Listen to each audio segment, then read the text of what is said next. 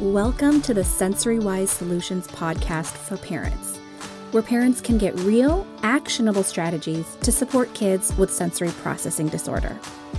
I'm Laura, OT and mom to Liliana, a sensory sensitive kid who inherited my anxiety and my love for all things Disney. Consider me your new OT mom bestie. I know my stuff, but I also know what it's really like in the trenches of parenting a child with sensory processing disorder. Okay, Mom, enough about me. Let's start the podcast.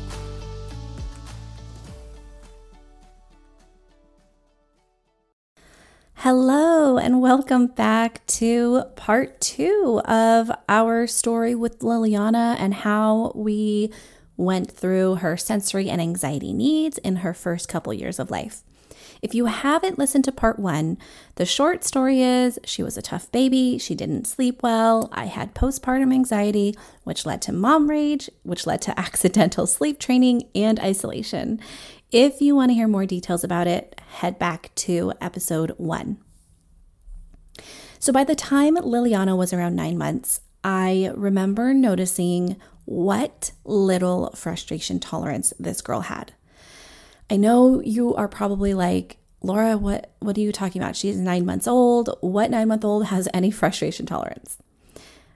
I mean, I would take her to those Gymboree pop-in classes, and I'd see lots of other kids her age, babies her age, try to stack cones or put the rings around a cone. And they may not have gotten it at first, but you'd see their little chubby hands grab and try again at least once or twice.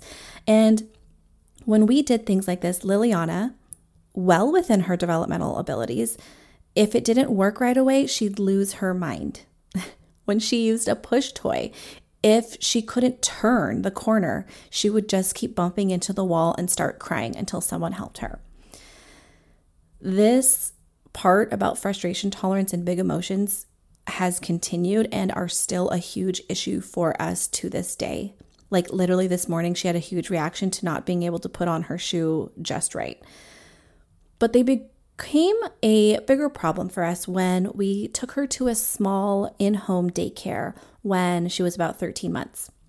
Every day, I would get texts and calls from the nanny detailing how bad her meltdowns were. And literally more often than not, I can only remember that these times I ended up having to pick up Liliana from the nanny's house early. And this meant that I had to cancel my OT clients very last minute. Like sometimes they were actually there and I had to be like, I'm sorry, I have to leave to go pick up my daughter. It was so disruptive. I'm to this day still traumatized when I think about those days. And I'm not even joking. Traumatized meaning like when I drop off Liliana at school now 2 years later, I still have this lingering worry. What if the school calls me to pick her up? I now know that that particular daycare was the exception and not the norm, that was not really an appropriate thing for the nanny to be doing, to keep texting me all day, but that's another story. But the level of intensity and the length of her meltdowns just really started to increase at this time as well. So throughout this time, I always brought this up to my pediatrician. I was always telling her at every well child visit that Liliana's sleep was hard, her behaviors were hard. I would talk about her behavioral challenges and her emotions and always got told this is normal. And I was always given some run-of-the-mill parenting tip to try as if I hadn't tried them all already.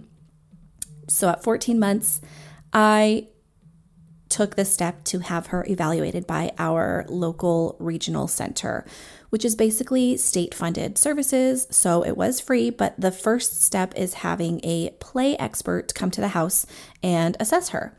At this time, this was mostly questions that she asked me, and based off of that, Liliana did not qualify for further assessment or services. So by August 2019, after Liliana's second birthday, I was adamant. There must be something more to the picture, because up until then, so we were denied services from Regional Center, which was, I think, so she was 14 months old. And then all the way up until she was 2, we were dealing with her intense meltdowns daily. The nanny kept sending her home. Like, it was a mess.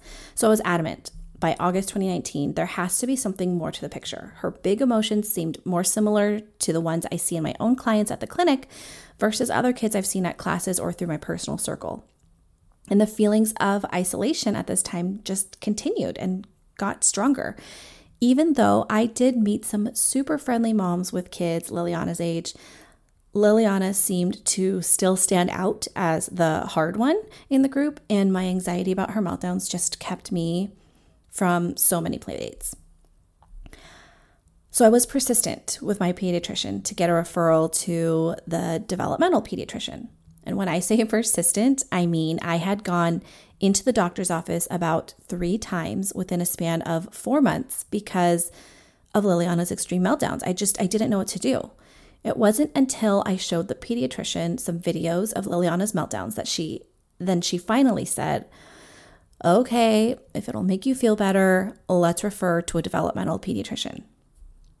So real quick, for those of you listening who aren't familiar with a developmental pediatricians are trained and experienced in identifying a range of developmental and behavioral differences. So they can evaluate your child's overall development, they can provide a diagnosis, and recommend specific treatment plans through the respective childhood experts. They basically triage your child based on what they find in the assessment. They can assess for autism, ADHD, anxiety, and many other developmental delays, and then tell you which professional would benefit your child. A developmental pediatrician is typically the first responder when you have a child with some delays, some behavioral challenges, and you don't exactly know what it is or which professional to work with. If you suspect autism, ADHD, or just aren't, quote, sure, developmental pediatricians are just the best place to start. So at this point, she just turned 2. I wasn't sure if SPD was in the picture. Was it autism? Was it anxiety? Was it all of it? I really didn't know because this age range was out of my scope of practice as an OT, and I was a first-time mom. I should also say that none of my family at this time really was on board with the idea that there was something truly going on with Liliana. They said, oh, she'll grow out of it, or, oh, that's just her personality, or some other excuse that they totally didn't see it yet. So what I was seeing from a sensory standpoint was a lot of fear and avoidance and dislike for messy play and other tactile or touch senses. She started getting picky about the way that her socks felt. She started complaining about having her wet hair brushed after the bath. She would barely poke Play-Doh with a finger and immediately wipe off her finger even if nothing got on it. She would cry at the sight of things spilling, like food spilling or water spilling or paint, even if it was not in her environment, even if it was on TV, or even if it was across the room and didn't actually touch her. She would cry at blankets getting wrinkled or not feeling right. And the turning point for me with her sensory challenges was when I noticed it starting to truly impact her participation at school. So we were doing these 2-hour drop-off preschool classes, and I remember hearing another mom say, "Aren't those crafts that they're bringing home just so cute?" And at that point, we had been in the class for a few weeks, and I had yet to receive a craft. I asked the teacher, "Does she have any crafts to bring home?" And he mentioned, "No, Liliana does not like to participate in arts and crafts. She usually avoids it." So that piece really added to the picture because, as we say, for kids with sensory quirks or kids who have these sensitivities, it all depends on how much it impacts their life. And if it starts to prohibit them or inhibit them from participating in things that are important to daily life, and at her age, participating in crafts in a social setting was important, if that is part of the picture, then it probably is time to seek support. So emotional regulation challenges, as you know, were the huge meltdowns. And she also had this what seemed like irrational fear of males. She would cry hysterically when certain family members would be in the room. Even the gentlest, nicest ones who always gave her the best presents, she would just cry. And this is also when I started noticing this odd fear or kind of obsession with food going away.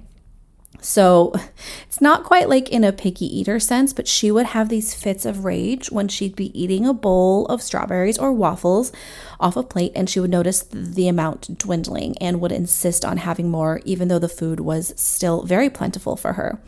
When she ate oatmeal or yogurt in a bowl, she'd start crying when she could see the bottom of the bowl, signaling it's getting smaller. This was also the time when she would just start waking up in terrible moods. Dysregulated from the jump of the day, I had no chance to even get out in front of it to help her get regulated. I was miserable and we needed help, which I had been saying this whole time. So our developmental pediatrician appointment was finally set, and it was for October 31st, Halloween. And that entire week, I was incessant on making sure that she was well fed, well rested, away from germs. I wanted to make sure that she would be the most regulated on the day of her evaluation. I even made sure to pick the time that was first in the morning, when she was usually the least fussy. I literally did everything in my power to set us all up for success. All right, can you tell that this is leading up to something? So we get to the office and we're waiting in the patient room, waiting to be seen. Liliana goes through all the normal heart rate, temperature, weight checks, already a bit on edge and anxious because, we're in the doctor's office, but nothing major. She saw some nurses walking around with Mickey ears and princess hats for Halloween and was interested in that. And we're waiting in the room quietly. And we hear knock, knock at the door and we say, "Come in." And in the absolutely most dramatic entrance ever, the door slides. It was a wooden sliding door. The door slides open, and there stands a over 6 foot tall, full Iron Man costume, including the headpiece mask with lighting up eyes. And he just stood there. And Liliana absolutely lost it. Anxiety from the doctor's office? Check. Anxiety from the male figure? Check. Anxiety from unexpected, never before seen, robotic, non-human looking figure in front of her? Check. I mean, she was hysterical for the full 40 minutes. Not one actual assessment was done other than parent report, which consisted of him asking me questions and me trying to scream the answer over Liliana's shrieks. People always ask, did he take off the costume? He did, in a very awkward way. He obviously had clothes on under, so he sat in his doctor's chair with the pantsuit rolled down to his ankles, and he did take the mask off right away. But still, the damage was done. His report basically said that he couldn't form a good assessment, and the results were inconclusive because the patient was, quote, distraught and withdrawn throughout the entire session. I mean, no shit. No shit, she was distraught and withdrawn because Iron Man showed up at the door to someone who has anxiety. I just, I can't get over it, guys. But I was livid. You could have seen smoke coming out of my ears. Dude, you had one job, literally one job, to show up and assess my daughter without scaring the living crap out of her. Yes, it was Halloween, but dude, you work in a field where you are assessing children with potential anxiety disorders, autism, or other challenges who are seeing you for the first time. Why did you do that? Okay. Anyway, I can't keep talking about it or I get too heated, but this happened over 2 years ago and I'm still boiling. I'm laughing now because talking it out is funny, but it really, really bothers me thinking about it because, again, thinking about how much time I spent preparing for this visit and all of the work I spent making sure that she was set up for success, and he went and did this, and I had to jump through all these hoops just to get this appointment in the first place. So that was a bummer. The good news is It was Iron Man who connected us with our play therapist, who is still working with me today. She is working with me in a different capacity, which I'll share in the next episode. But we also did get some OT support, which I also ended up pulling her out of after 2 visits, that I will share with you in the next episode. So that's it for today. I will see you next time. I can't wait to fill you in with the rest of our story.